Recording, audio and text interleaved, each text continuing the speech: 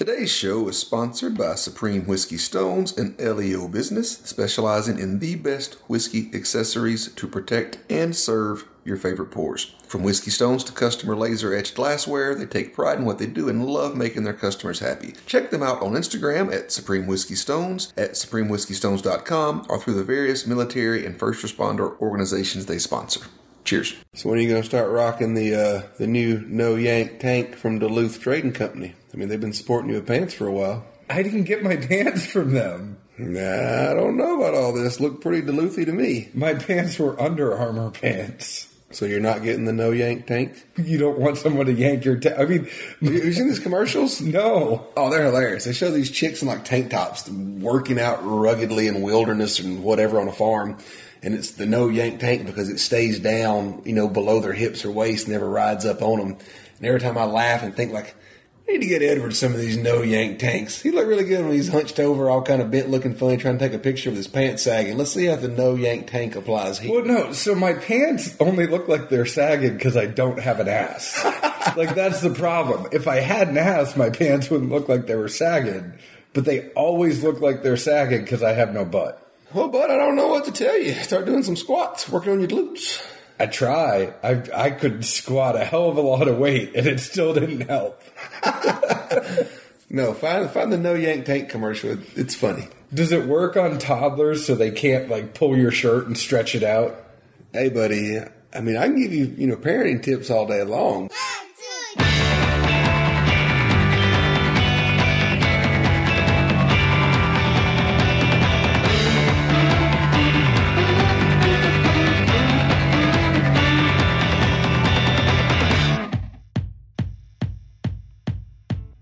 Hello, everyone. My name is John Edwards, and with me is Zeke Baker, and together we make the Dad's Drinking Bourbon. Wherever you are, whatever time it is, thank you for making us a part of your day. Zeke, you're taking a sip of your drink, but say hello to the folks. Hello, hello, hello. Hello, hello, hello. Welcome. It has been a crazy weekend. You were a little sick this week. That's why we're getting this one out late. Are you better now? I'm getting there, man. These allergies, honestly, I grew up in the South, been here all 30, how many ever years. I don't remember too many this bad. I will credit the lady that does my hair. Her theory simply was we never got a hard freeze this year. And the fact we never got a hard freeze, nothing ever truly died. So there's just so much more, germination and pollination going on. But the past week, I've literally thrown the entire kitchen sink at myself. You can hear it in my voice. I'm not the normal high-pitched, sometimes raspy Zeke. I'm just congested. Well, what I thought was funny is you sent me a picture. It looked like you got punched in the face. And I wrote back to you. I'm like, did someone hit you in the face? Like, are you okay? And you're like, no, man, I'm just doped up on sinus meds. Yeah, I think that was my Saturday night picture because we were going to try to get together on Sunday. And I was like, you think this guy is going to be in any kind of shape to put down anything? Like, your cheeks were so puffy. Or visual? Like, no. Your cheeks were so puffy you looked like you were a chipmunk. Like, I thought somebody literally hit you in the face and you were all swollen up. To anyone else currently dealing with this saga, you have my sympathies, and I'm right there with you. Well, it was a crazy week last week. Let's catch everybody up a little bit because you and I did something. We went to the Nashville Cocktail Festival. Now, that was pretty awesome. I went to the kickoff party on Tuesday. We both went to the bourbon dinner at Husk on Thursday with Jim Beam. We had some great stuff. We got to try Legion. We got to go through the whole Beam family history with Beth Burrows. She took us through. We even had Bakers. How awesome is that? That Beam did a tasting, and it was a tasting from somebody at Beam, and they busted out Bakers, which you and I say is one of the most underappreciated bourbons that is out there. Oh, it's my favorite Beam. Granted, we didn't get much detail, so I don't think we're hiding anything, but I did at least bring up the point that, how come Baker's gets absolutely no love? It's not even mentioned on the website. What's going on here? And Beth did allude to something maybe coming to finally give Baker's a little more notoriety. This year is going to be Baker's year. I immediately asked where we could sign up for a barrel pick, and that didn't go very far. But we will keep asking over and over and over so that if one day it does ever happen, I even went, a little, I guess, cheesy, so to speak, and said, well, my last name is Baker. Who else should be doing a Baker's pick? We should be doing the first Baker's pick. It should be a dad's drinking bourbon, Baker's bottle, or Baker's batch of Baker's. And I even almost went to the point, but I held back on this one because it was too far a reach, because there was Carl Beam and then Baker Beam. Well, my dad and my dad's dad are both Carl Baker. So Carl Baker Beam? I mean, they had the Carl and the Baker down. I got 2 out of the 3. I got to be in a running here. I know. Maybe you're related somewhere. That'd be interesting. It would just be another line down the long, long, long Beam family tree. The other thing I will say is on that kickoff party, not to jump around a little bit, but that kickoff party, I got to have some Armagnac and Foursquare rum, and there were some really, really good. We put all the pictures up on Instagram when we were out and drinking and tasting stuff. Foursquare actually has a white rum called Probitas or Probitus. I can't pronounce. You're going to get me on this one. Look Once at you finally struggling with a word. But it's Probitas. So Probitus or Probitas. What if one of them's silent? Could be. But Probitus. It's a white rum, and it's great in cocktails. That is going to be dropping later this year in Nashville, and I know around the nation. It was really, really good. I had some of the Foursquare 2005, which is great. I have a bottle of that. Really like it. There was some good Armagnac there that always kind of makes us perk our ears. And then Friday, you went to an event. I didn't get to go to that one, but which one did you go to on Friday? It was the history of cocktails, but it really shown how, a lot of these bartenders, both infamous and or, famous, were just such a very eccentric type personalities, some of their uniqueness, quirkiness, etc.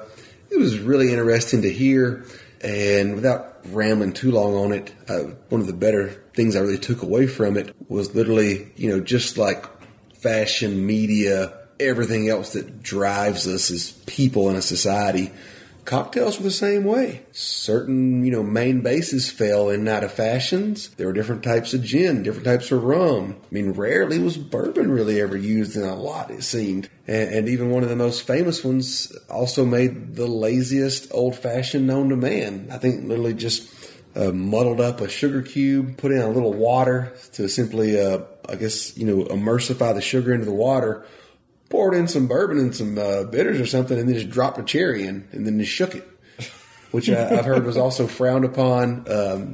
It was honestly a really neat... If you think about it, right, when people talk about bourbon drinks prior to the bourbon boom coming back, it was either a Manhattan or an old-fashioned. Well, the best thing that I really liked from it, and I would love to have known this in my college years because I could have used it as a simple defense, was that somewhere before the 1900s, 1910-ish period, it wasn't uncommon or unfrowned upon. You had 2 types of cocktails. You had a morning cocktail and then an evening type cocktail. Morning, much more softer, frou-frou, but inevitably there's some hair of the dog in there, and apparently it was pretty much commonplace that everyone knew you got up in the morning and, you fixed your breakfast and you fixed your cocktail, and then everybody went to work, and you were at a level where you performed, but, nobody pointed the finger at anybody else kind of thing, and, so I honestly, I laughed so hard at that, just thinking, so in the 1890s, there was the morning set of cocktails people could use, and then the evening ones for after you got home and needed the stress relief. It was something to get you going. Man, I was like, this was college. Now I know why there were so many accidents at factories. Well, no, that was another thing, too, was, they talked about how back then nobody drove. They used, a horse and buggy, etc. Well, you're driving the horse and buggy. Pretty sure you got to be pretty far gone to not drive a horse and a buggy. I mean, don't you just kind of pop the reins and let the horse do the work? Well, you pull one way or the other if you want the thing to turn. I guess so. But circling back, I will say to the Jim Beam, two fun takeaways I had from that was, that Repeal batch at 86 proof has a lot of flavor. I know not everyone loves the signature Jim Beam nuttiness, but if that's your thing and you want inexpensive, nice flavored drinker and you don't have to do a darn thing to it, you should seriously look at grabbing one of those bottles. I've had it before and just kind of, I guess, slept on it, but it caught my eye again. I immediately went to Super Troopers when we had that. I was like, candy bars. And another neat thing, did you pick up when Beth mentioned the jelly bean test, so to speak? Yes. I even tried that at home on Amy. It worked out great. She found out I learned it at a bourbon event. She wasn't as impressed after that. Well, she was impressed. I remembered it, but you tell everybody what she said. It's neat because you don't taste with your nose. This simply proves nosing is somewhat to even more of a degree required to get up flavors. So if you're at home and you have some jelly beans, take one, take two, whatever you want to do. Pinch your nose, put the jelly bean in your mouth, start chewing it. See how many tasting notes you write down. See what you think it is. Midway into chew, open your nose. Boom, there's the cornucopia. Well, it's like 80% of your taste actually comes from smell. The way that your sensory system works, it's almost like your nose tells your taste buds what they should be tasting. I'm just glad when I change a diaper, I can't taste it. True. Me too. There's our dad joke for the day. That is our dad joke for the day. And surprisingly enough, it did not come from me. I will try to keep this quick. Closing out the beam night, I mean, Husk had great food. Thank you so much. Thank you to Beth Burrows. Thank you to John over at Port Taste for getting the Nashville Cocktail Festival together and inviting us to that. That was a whole lot of fun. We learned a lot. I think the other thing I want to mention too is I finally got to go to the Tiki thing on Saturday. It was awesome.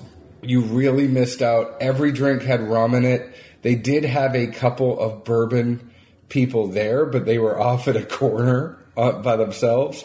Bullet was there and did a bourbon lemonade drink. Beam was there. Basil Hayden's was there. Everything was a lot of rum, and it was just good. There were some really, really good bartenders there making awesome drinks. Our friends over at Oak Steakhouse and Gertie's 404 Kitchen, they were both there. Those were probably my two favorite drinks out of the whole afternoon were Oak Steakhouse and Gertie's. They just really, really came strong.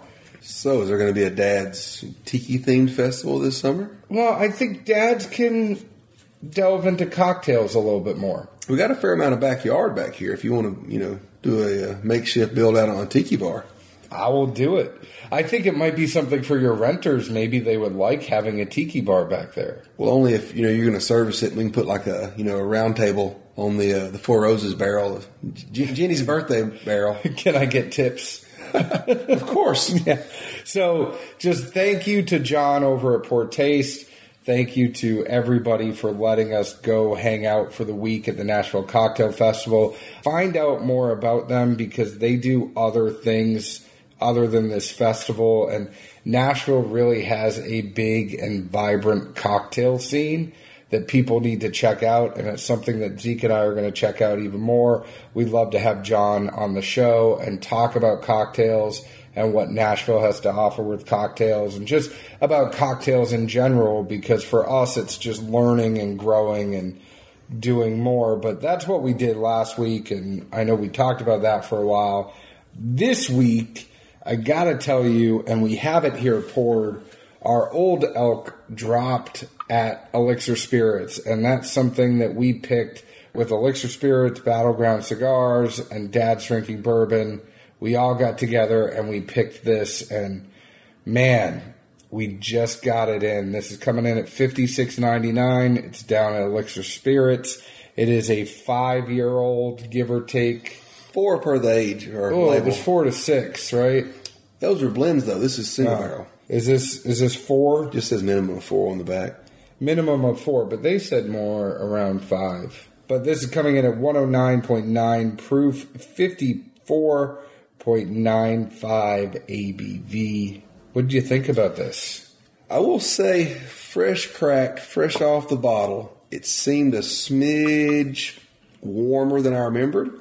And granted, 1099 is not necessarily that high of a proof, but I do think with younger products, the proof doesn't have to be as high to come off with as much, not necessarily heat, but astringency, prickliness, however you want to look at it. Similar things with, New Riff and some other cash strength offerings of new guys, or younger products rather. So I sat there and kind of tinkered with it, and granted the original bottle we had that they provided to us with the review on a while back was 88 proof, I think, and I mean, it was just a crush. It did not last me very long at all, admittedly.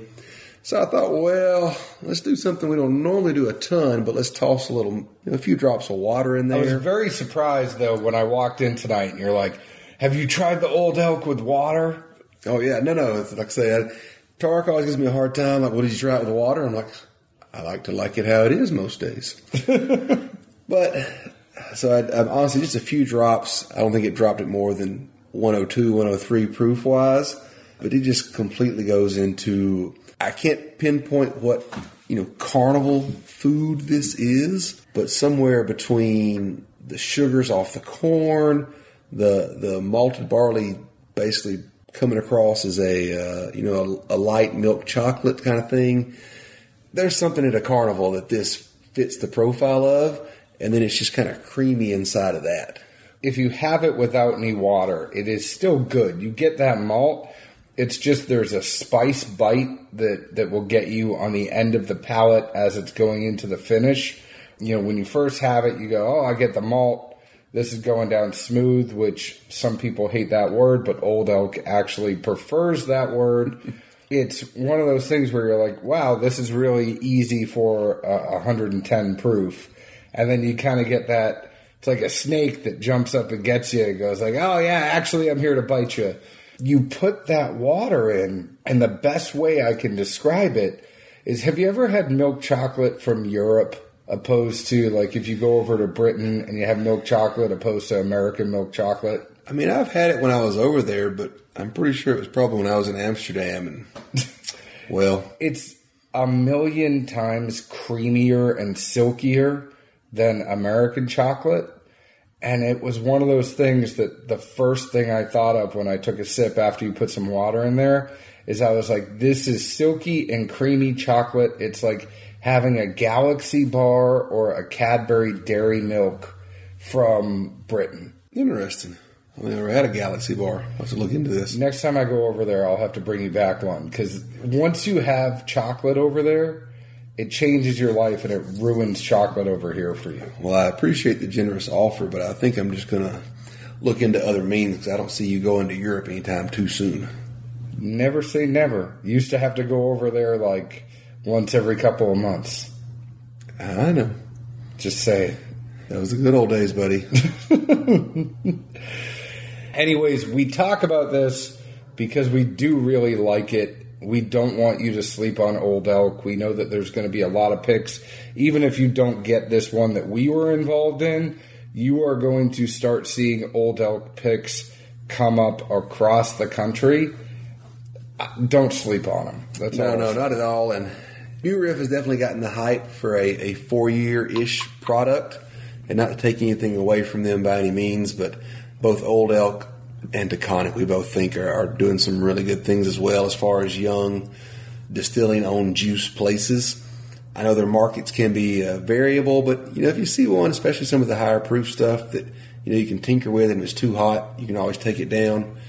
I'd say it's worth giving a whirl. And if you do grab an Old Elk, because John and I are also confused on this, please look at the top. Originally and forever, I had thought it was supposed to mimic a cross-section of wood. Like an elk tree. There's an elk tree? Yeah. Oh, well, I never knew about that. I just thought it was a cross-section of wood. But as I was stickering bottles today at work and some of my employees saw the bottle and were inquiring, they thought it looked more like a cross-section of an antler, which kind of seems like a brutal thing to do, maybe, but now that I can see where they're coming from with it. No, now that I look at this is definitely an antler. Like, it's not an actual antler, it's made of wood. Yeah. I think what messes you up is that it's made of wood, but it's made to look like an antler. I'm just laughing at the fact of, like, You and I were going to scrutinize a bottle probably more than my lay coworker, and there's like, oh yeah, Old Elk, sweet, got an elk antler as part of the top. That's real cool. I was like, no. Man. Before we get into the main event, it's not often that you have an index card here with stuff that you want to talk about. So I want to make sure that we talk about all of these things that you want to talk about before we get into it. We don't have to go into all of them. We can save some for later things. I just like writing down thoughts when I can. Can I look at your card? Yeah, you can give it a gander. I want to give it a gander. Not a goose. We've already got an elk and an owl in the room, so I don't want more than 2 animals. Okay. I do have one thing I want to ask you about. So you have something down here that says motivational speaker ... Some of this stuff we've already talked about. You have talking about OWA. I think we've covered that already. I do have to give a big shout out to our buddy Craig McKinney. Him and I go back to being college buddies, and he's actually pretty active in the bourbon community. He's a great guy. Love the dude. He sent you some samples. First off, I got to mention that he sent them in a Beachbody box because he is Beachbody fit. If you watch some of the videos that he puts out, he is Beachbody fit. Well, so I had fun with that at work because it came in Monday when I was sick. Get a text from one of the texts. Hey, you got some box in there that says Beachbody. And I was immediately like, sweet. Been waiting to wax my ass all spring. You keep getting the dots. The dots. No actual text comes through. Then dots. And dots. You know they're like, man, is he being serious or like just asshole right now? Like he's sick. Surely he's not making jokes on a sick day off. Like, what kind of person does that? And you were like, I have a Brazilian beach body? No, I was just like, what? You ever seen a guy wax his ass for it? It feels better in the summertime. You get in the pool, it's all nice and chilling and cool. I mean, I ran with this for a while. I was putting a glass in my mouth, but I'm really glad I didn't finish it because I was about to spit up all over you. Well, for the record, I don't use wax. You know, where I got entirely too much body hair. I think that'd be about the same for you, but when you can mess with the staff, why not? I tried it once. That's a story for another day. Yeah. So speaking of this, what's motivational speaker? Motivational speaker. So one of the guys I work with found out today he's taking the next couple of days off because some motivational speaker's in town. He's going to the municipal to hear him speak. And I'm kind of listening to him and, slowly asking questions. I try to slow play these things. And it's like, so what are you planning to get out of this? He's like, I think it's more geared for like entrepreneurs and business types, but I just want him to be able to, to motivate me. I'm like, well, it is a motivational speaker. I don't see where the problem should be. Then later on, he's talking. He's like, man, I really wish this was one day instead of 2, though. I got to look, and it starts at 7 a.m. both days. You know how hard it's going to be to get up and be there at 7 a.m. both days? I'm like, yeah, they call it motivation. He needs what you signed up for there, buds. He needs somebody to motivate him out of bed to go get motivated. Another employee sits next to, and we kind of carry on throughout the day. Pharmacy world's pretty boring. A few guys that may know what that is and can appreciate it. You do what you do to can get through the struggle. So we keep talking about, being motivated. I'm like, why are you paying somebody to be motivated? All you need to do is just, it's like Smokey and the Bandit, son, on Eastbound and Down. Put that hammer down and give it hell. Well, then here comes the other employee that rarely says hardly words of anything. That's one of my favorite songs. And just hits play and starts loud as hell. I'm laughing to no end. She's jamming out, and he's like, I guess that might kind of work. I'm like, I guess nothing. Just get off your ass and do it, son.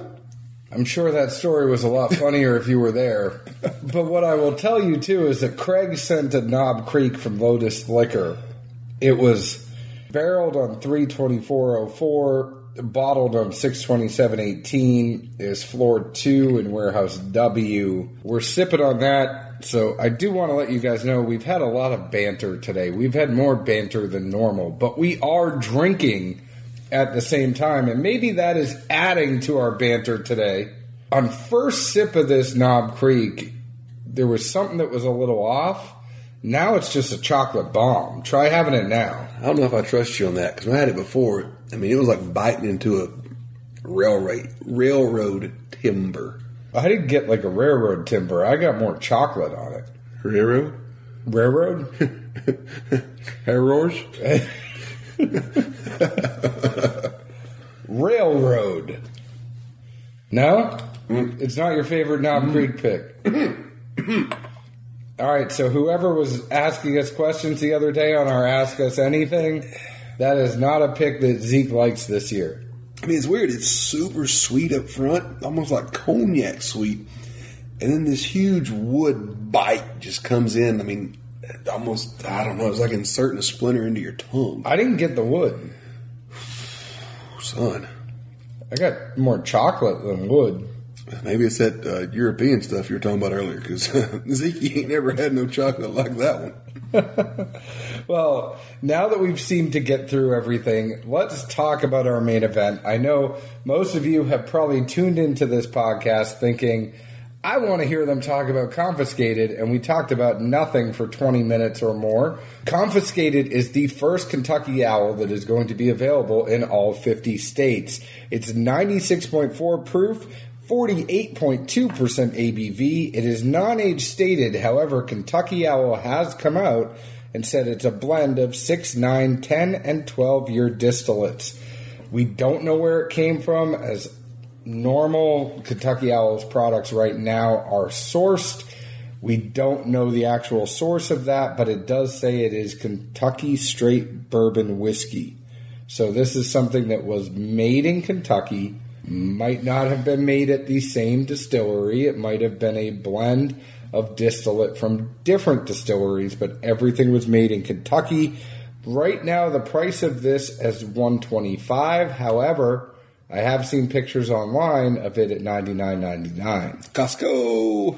Costco has cases. Costco has what you need. And the thing that sucks is the Nashville Costco. I'm going to go right on record right now. I was fixing to tee you up for it. The Nashville Costco is shit. I'm just going to say that right now. The Nashville Costco never has anything. Like, people in California post pictures of Costco and they have everything for hella cheap. Well, to use a California boil down word. to some Costco liquors are Costco owned and some are independently owned just inside of a Costco. Yeah, and the ones that are in Nashville are all independently owned. Oh, I thought the independently owned ones were the better ones. No. Oh, no shit. It's the Costco ones that are the better. Costco gives you deals, man. The independently owned ones don't give you the deals that Costco gives you. All this time I've been confused. Yeah. Either way, I hadn't been shopping there because it's on the opposite side of town for me. So. Yeah, you're a Sam's man. Oh, yeah, it's 2 minutes from work. On the west side of town where I am, Costco's right there, but you got to flip it and reverse it. It's the Costco-owned ones that give you the deals. It's the independent ones. But I'm sick of seeing all these people from California post pictures up like, oh, look at everything I have that's $50 cheaper than where you get it everywhere else. I mean, at the end of the day, though, you factor in the other taxes and things, yeah, we're still winning. I don't know. Our tax is still 9.25%. Look up tax in California. It's not cheap. Is it higher than almost 10? Cumulatively, I think between the various taxes, yes. Well, other than the weather, we're winning. Between state and local tax, yes. But before we dive into notes here as well, I wanted to tee up that as much as people pick on stuff for being a non-age stated label, I'm really coming around to enjoying a non-age stated label where the producer will come out and say what it is on the side. They just don't go into that on the label, but it opens up so many more doors and windows, especially from a blending standpoint. You know, we talked about it with the Russells and why they don't do it. And the same thing for Dixon here. 100% appreciate being transparent and putting it out there on the side for folks to know what it is. But when you're blending, more so than ever, age doesn't matter. And sometimes you're going to want a super young product possibly to balance out with an older product. Well, look at the Bookers. Crushes you. Look at the Bookers that came out last year where we reviewed that and come to find out they used a heck of a lot of 14-year Bookers that they wanted to put in there, but it didn't taste right, so they put a bunch of younger stuff in there too. Oh, yeah. It's one of those things where I totally understand why a distillery would want to put some younger stuff in there. The only thing I'm curious about, and I talk about it in my notes a lot, is I wish I knew the mash bill. I wish I knew the percentage of malt, rye, corn that came into this one because it's hitting various tasting notes for me. I got my own theories there too. We can progress as we go through. Well, I don't really care about the age as much as you think. I'm with you. Product. Product. I give it 5-10 years tops. No, well, I won't say nobody. Majority of people buying, they're no longer going to care about an age statement, at least in a bourbon or a rye product. A lot of people really do care, though. They do, but are they our generation? I don't know if they're our generation. You're the Beatles fan. It's. Are you caring? That's more the Who. Oh, the Who is my generation. Shit. But it really comes down to what is the final product. Like, I think when Dixon Dedman goes to blend something, he's not sitting there going, oh, let me make sure I have certain ages in here. It's what am I going to put together that is going to come up with the best product? Yeah, but in the chats and the circles we're in, how many people look at you and go, the first thing they mention is the age of a product? Versus 20 years ahead of us, I feel like it comes up regularly. But I think it also comes down to what we've tasted, and we know that older does not actually equal better. So if you look at some of the stuff that's out there, somebody's like, oh yeah, I have a 14-year MGP, and it's like, well, that doesn't necessarily mean it's good. It might be over-oaked at that point. How long, and then you get into the nuances where here's where the rabbit hole of bourbon comes. It's like, well, how long was it aged in Lawrenceburg versus being aged someplace else? If it was aged in Lawrenceburg 14 years, it may not be half bad, but if it's been cooked out in a rick for 14 years, then maybe, it might be too oaky. You never know. Fair enough. Let's give the people what they want. Yeah, give the people what they want. You go ahead and start us off. Nose-wise, I'm just going to throw out a faint as being all of my notes somewhat in a general manner, but there's a slight rye presence. At some point I picked up blue cotton candy, and yes, it was the blue. Trust me, that's where the fat kid, the old factory senses went. Also got some cream de mint at times, and finally I really seemed to dial in on a green Starbright. What's a Starbright? It's like a spearmint, but the ones that are different colors. Okay. Look at me teaching you something there, buds. I know, I'm learning something new. Palate-wise, seems somewhat light, but right at the front there was just a flash of corn and sugars, but I mean, literally it was faster than the flash. Like it hit, and it was like, oh, and then, oh, boop. Behind that, an enjoyable rye kick popped up, kind of moved into a very, faintish, again, tobacco space. Kind of winded down to some of a rye hug. And then finally at the finish, it really circled back, for me at least, to that green Starbright flavor of a mingling between sugars and a little bit of just a green rye mintiness. It's laughable because John and I have even talked about this a couple times offline. And for the longest, I've really thought this might be a rye.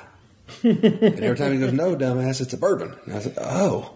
You've said it about 100 times. Oh, I know. I mean, you keep correcting me, and I just keep not recognizing it. But there's a pattern here, folks. I do keep correcting Zeke a lot. And I'll still say, I get a very strong rye influence off of this. Not enough, per se, to call it a rye whiskey, but the stronger notes that I get are all on the rye side of the coin, at least. That's fair. Anything else? Not till later. So the nose for me on this, as normal, it is yin and yang here. I got fruity and floral, very approachable, almost a little bit of candy apples in there with the caramel and fruit. There's something else in there that I can't quite pinpoint exactly what it is, but there's just something else besides that candy apple, fruity floral side of it. Maybe a little bit of malt on the nose too. Taste, I said vanilla, a little spicy, wondering what the rye percentage is on the mash because my mouth is definitely tingling with cinnamon and spice. I'm getting a little bit of s'more on it as it goes through, but it's like caramel toffee. It's like s'mores if you used a Heath bar instead of an actual Hershey's chocolate. I'm wondering what the malt percentage is too. I'm getting a move from the s'more into almost like a malt aspect of it as it keeps going. finish, I said chocolate, tobacco, and leather linger in the mouth. It's like a smack your lips. It's almost a little dryness on the very, very end. It doesn't linger super, super long, but it was enough that it was like, oh, yeah, this is that dry tobacco. Like, that's where the age, I think, really came in those 10 and 12 years. I can see that. Trying to visualize as you run through the notes is always fun for me, and whether or not I make awkward faces or not. This time there really wasn't any, and I think I see where you are with the fruit floral possibility. I could easily see a green apple and the tartness that also kind of yields from the greenness to a rye, but then the sugars that I got when I, specifically blue cotton candy. Yeah. It's not the pink one. It's not that overly sweet. It's no, if it was a candy apple, it was a green candy apple. Yeah. It wasn't like a red delicious candy apple. Yeah, when you said that, I immediately saw the green. So I'm with you there. One of the more noticeable things I really picked up on it was the tobacco. And it's there. Yeah. It's not always there, but when it comes in strong. And interestingly enough, led me to laughing, but also be on the same page of what is this mash? And then the ADD world really kicked in hard. And my train of thought is this even a consistent mash? I even wrote down, I think this is 1 part rye blend, 1 part probably heavy tobacco, and I would empirically guess that was the 12-year. But just the way the flavor profiles mingle across the board, and I would assume at the end of the day, as long as you end up with 51% corn. No, if they're putting in blends, right? So it says Kentucky Straight Bourbon Whiskey. Mm-hmm. So everything they put in has to be a bourbon. It has to be over 51% corn. However, that doesn't mean there aren't high rye mashes that are thrown in and low rye mashes. It's also one of those things where we don't know what the percentage of the breakdown is. So we know that there's 6, 9, 10, and 12. We have no idea what percentages are going into that 6, 9, 10, and 12. No, but I mean, literally, it's at least dialed in to hit several different spots. But that's also the fun of a blend. Not to interrupt you, but the fun of a blend is you could sit there and go, "Hey, I think this high rye mash bill needs to be in there 50%. This low rye mash bill needs to be in there 15%." So as you're going, you could mess it around. Not saying we know what the percentages are, but it gives us something where we can really start to discuss and have one of those conversations where we go, what do you think it is?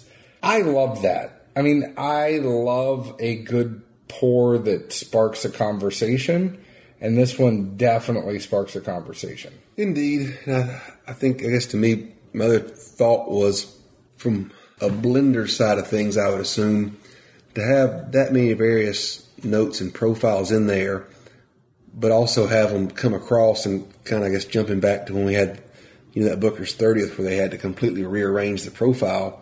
I would assume that it's proof down to where it is was to tame nuances so that nothing was overly predominant. Yeah. And I think as a downside to that, though, you don't get a strong profile in any direction. You just kind of get a passe kick in each one. That's fair. So what do you think overall on this one, then? I think it's a good pour. And depending on where folks are in their preference of bourbon, you're definitely going to see a ton of mixed reviews. And that's before you even talk about the price. As an intro to bourbon, I think that's a pretty fair game. Sub 100 proof, nice subtle flavors across the board that, if someone hasn't ever tried to detect flavors, I think they would. I think they'd get the sweetness in there. They'd get a little bit of rye. They'd pick up on that tobacco, or you could, help them onto it. But so many folks being, proof chasers or whatever, are just wanting full flavored, so to speak. Maybe not even proof as a number, but full flavored. It's dialed down to a degree where nothing jumps at you. And we honestly didn't have it with water or ice or anything along those lines, but I can't imagine diluting it any further is really going to do it much benefit. Zeke, it's one of those pours, though, that I think if you are Stoli and you are going for a bourbon that is appealing to the masses, if this is the version of Kentucky Owl that is going to be their mainstay brand that everybody can have, this is exactly what I would have expected, because it's not too hot, it's not too overwhelming in the flavor profile that it's going to be off-putting for a novice bourbon drinker, but it's also nuanced and has enough different characteristics that it's going to get an experienced bourbon drinker to talk. Yeah, I mean, I guess it just kind of hit me like, if so to speak, Weller Special Reserve is an intro to bourbon, especially neat.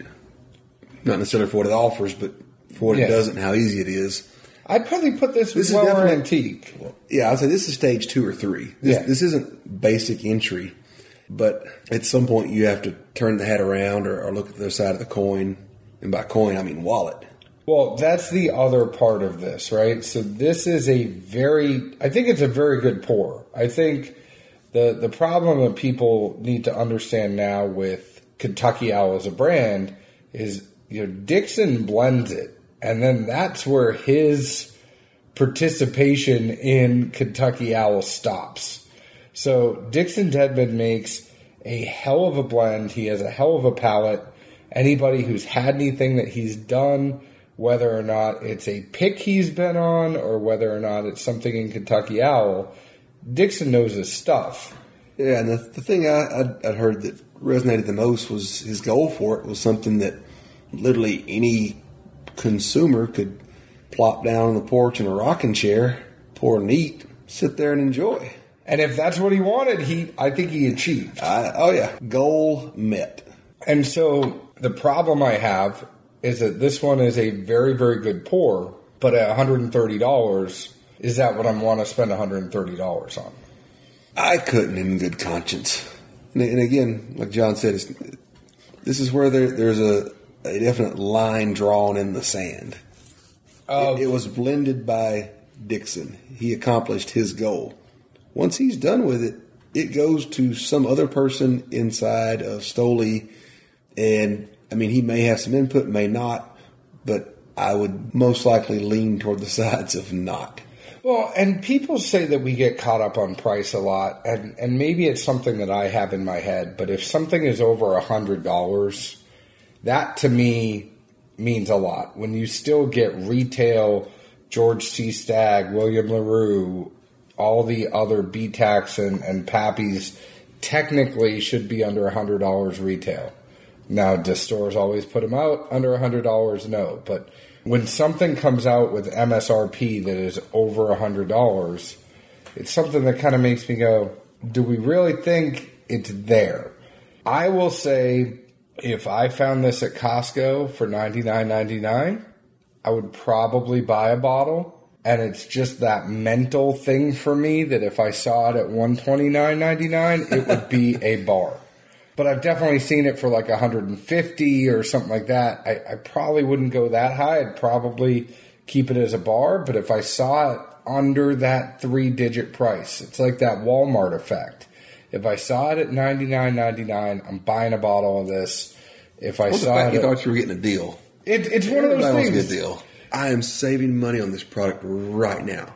This is 35% off what it should be. I'm getting one. Yeah. I mean, that's probably, I talk myself into it because I'm like, hey, it's a good pour. It is a very good bottle. I'm going to enjoy this at some point, and I know I wouldn't be disappointed with a pour of this. And, I see that side, but at the same time, especially no more pronounced or just completely unique as the profile is, it's still in the good to very good daily drinker for me category.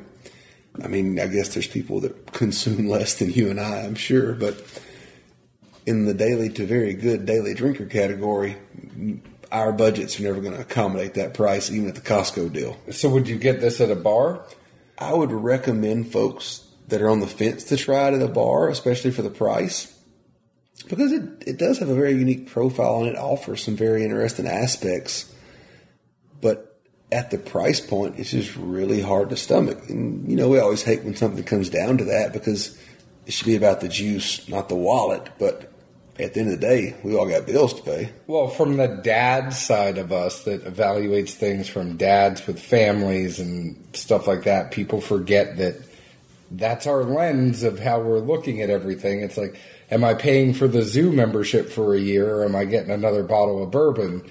And, from the dad side of thing, I'm not getting it at $130. But I would strongly recommend this if you have the income and can spend $130 on a bottle.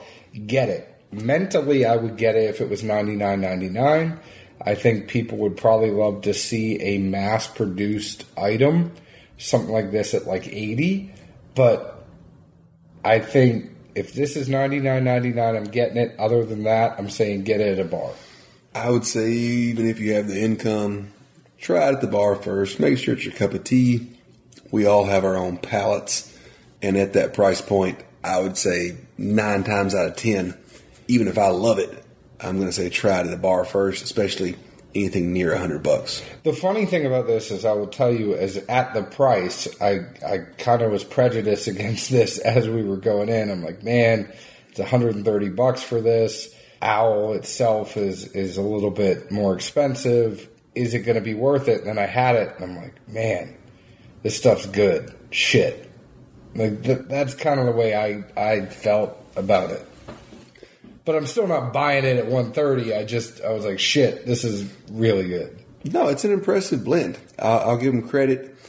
And, even to relate it towards, Safel maybe, it being $49.99 for a $3.75, you're still kind of close, but at least technically around that $100 mark for what would be a $7.50. And I'm with you, and I think countless other people are. Once they see 3 digits in front of those 2 decimals, everybody gets a little squirrely and squeamish. Yep, I think that's why the Costco price, I'm 100% in. Anyways, before this is over, I really want to thank the good folks over at Stoli and Kentucky Owl for sending us this sample over. You can tell by the way we talk, whether or not they send it to us or whether or not someone else sends it to us, it has no effect on our final review. But thank you for sending this over to us. Much agreed. Even more laughable, we honestly had no clue this was coming. As you can tell, John mentioned earlier, both Todd Smith and Craig McKinney offered to send us samples of this so we could cover it. And we had no clue it was showing up till John pings me one day. I got some package I had to sign for. It's in a box and something. And it's from Stoli. Yeah. I'm like, new peach flavored vodka? But no, thank you guys very much at Stoli. Thank you, Dixon Deadman, for sending this our way. By the way, go ahead and find us on Facebook at Dad's Drinking Bourbon, Twitter at Bourbon Dads, Instagram at Dad's Drinking Bourbon. Follow us on your favorite podcast provider, which I'm assuming you already have. Please like us and leave us a 5-star review or whatever review you feel is fair, just like we would give a fair review to anybody else. Zeke, where else can the folks find us? Good old Nashville, Tennessee, as long as this pollen count subsides at some point. Otherwise, I'm going to have to go into quarantine. Well, I will just tell you, find us in Nashville, Tennessee. Our door is open. We don't want your money.